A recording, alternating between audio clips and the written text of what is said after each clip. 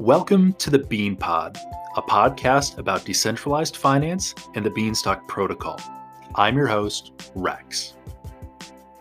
Before we get started, we always want to remind everyone that on this podcast, we are very optimistic about decentralized finance in general and Beanstalk in particular. With that being said, 3 things.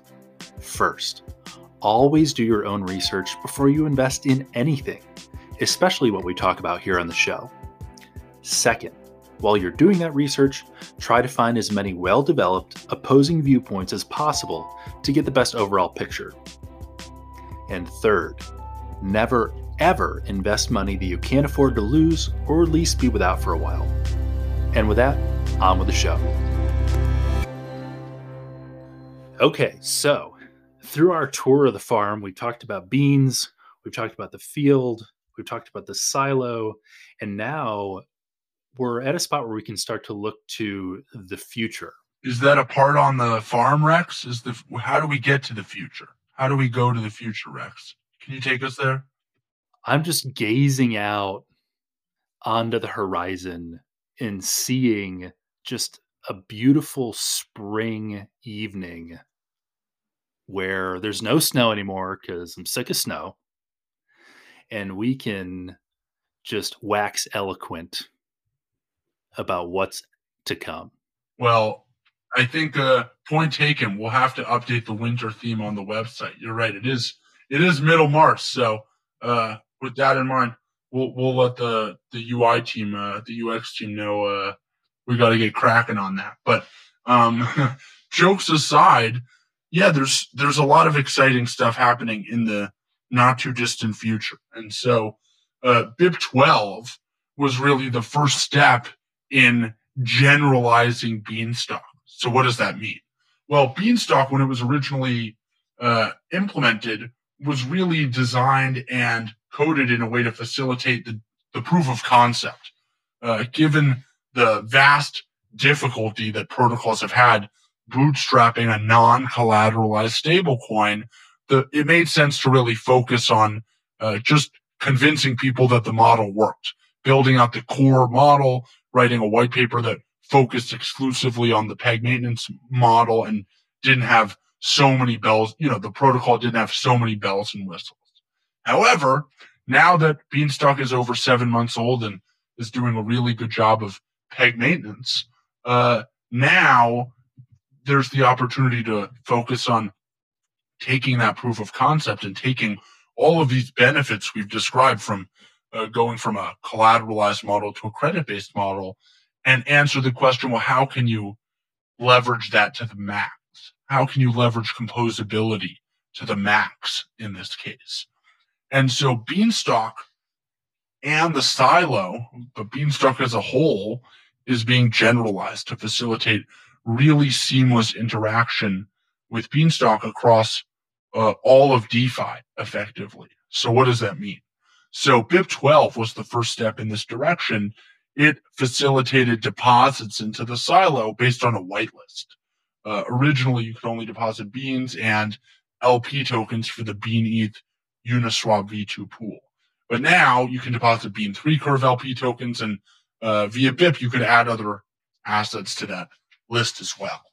And beyond that, when Beanstalk was launched, you were able to go from Ethereum into the field where Beanstalk would take the Ethereum, buy beans on your behalf, and lend beans to Beanstalk and then return you the pods, or take your beans, buy them into beans, and then deposit them in the silo, or buy half of it with beans, add LP, then deposit the LP tokens in the silo.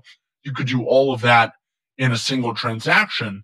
That ability is going to be generalized to be even more modular. So you'll be able to start from arbitrary assets basically across DeFi and then end up in arbitrary positions within Beanstalk. So in the field, in the silo, pick your asset allocation within the silo. And more than that, Beanstalk and the Bean farm are going to be generalized so that in your transactions with Beanstalk, you can actually also interact with other protocols as well. So let's take the example of I'm currently holding beans in my wallet, or maybe they're wrapped within Beanstalk, because you don't necessarily ever need to take delivery from Beanstalk on any of your assets. You'll be able to take your beans, sell your beans into Ethereum, take that ETH, deposit it in a liquidity trove, mint LUSD against your trove, sell that LUSD into beans, and then sow those beans in the field, for example. Or take that LUSD, add it to a theoretical LUSD bean liquidity pool, and then deposit those LP tokens in the silo. And then also, if stock is liquid and you can roll over your stock, take the stock and roll over the stock, potentially all in the same transaction. Now, the stock liquidity might be a little bit more tricky, so don't quote me on that one. But certainly you'll be able to go from arbitrary assets within Beanstalk, leverage things like liquidity troves or DAI CDPs within your transaction, and then add those assets to Beanstalk in arbitrary fashion. So that's the hope, is to really make Beanstalk a core way that everyone interacts with DeFi because of how simple, cost-effective, and economically efficient it is. Yeah, so it sounds like what you end up with is, on one side, you've got a stablecoin that has significant utility, that is stable and can be used for transactions and common monetary purposes. And on the other side, you've got this increasingly robust investment platform. Not even an investment platform, just an interface across DeFi where you can do arbitrary things. Like, if you think about, right, if anything, we go back to the Apple idea we were talking about before, where you have this marriage between the iPhone and the iOS software that facilitates incredible things. In the case of Beanstalk, you have the Bean, which has high utility. And then you also have Beanstalk, the software, that facilitates incredible things on top of Bean. And so that's where things get potentially excited. And as developers of Beanstalk, the way we're thinking about development is just, how can we make it as simple and seamless as possible to build on top of Beanstalk and on top of Bean, and to use Beanstalk to do so. Yeah, that's a great point, because as we have talks inside of the community team, I mean, we're talking about building out our metaverse team, and we're talking about gamification that wouldn't be a specific investment, but it's a utility component where folks could, maybe have something like a Settlers of Catan experience, and using just the utility of that, which is built on top of the Beanstalk platform, and find a whole new way to interact with each other and to have fun, and not even an investment component, but still just a new type of utility. And as we look out onto the spring setting sun across the field at the farm, it's hard not to see all those different opportunities out on the horizon.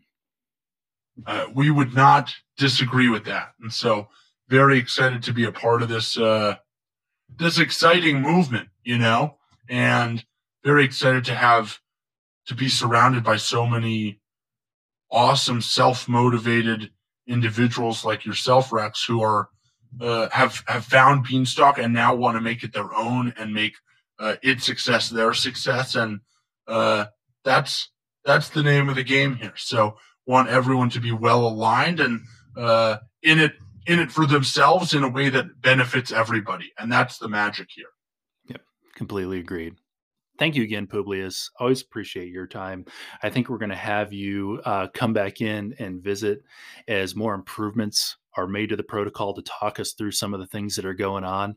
And in between now and then, we're going to look outwards and find guests that'll be able to come in and talk with us a little bit about their involvement with the project or other projects that Beanstalk is interacting with, and just find new ways to grow our community and keep learning from each other. And with that, thank you very much. Thank you for having us, Rex. Happy to come back anytime. The Bean Pod is a production of Beanstalk Farms. You can find us on Twitter, Discord, and our home on the web at bean.money. You can also find me on Twitter at RexTheBean. And as a final reminder, this podcast is not financial advice. Thanks again for listening.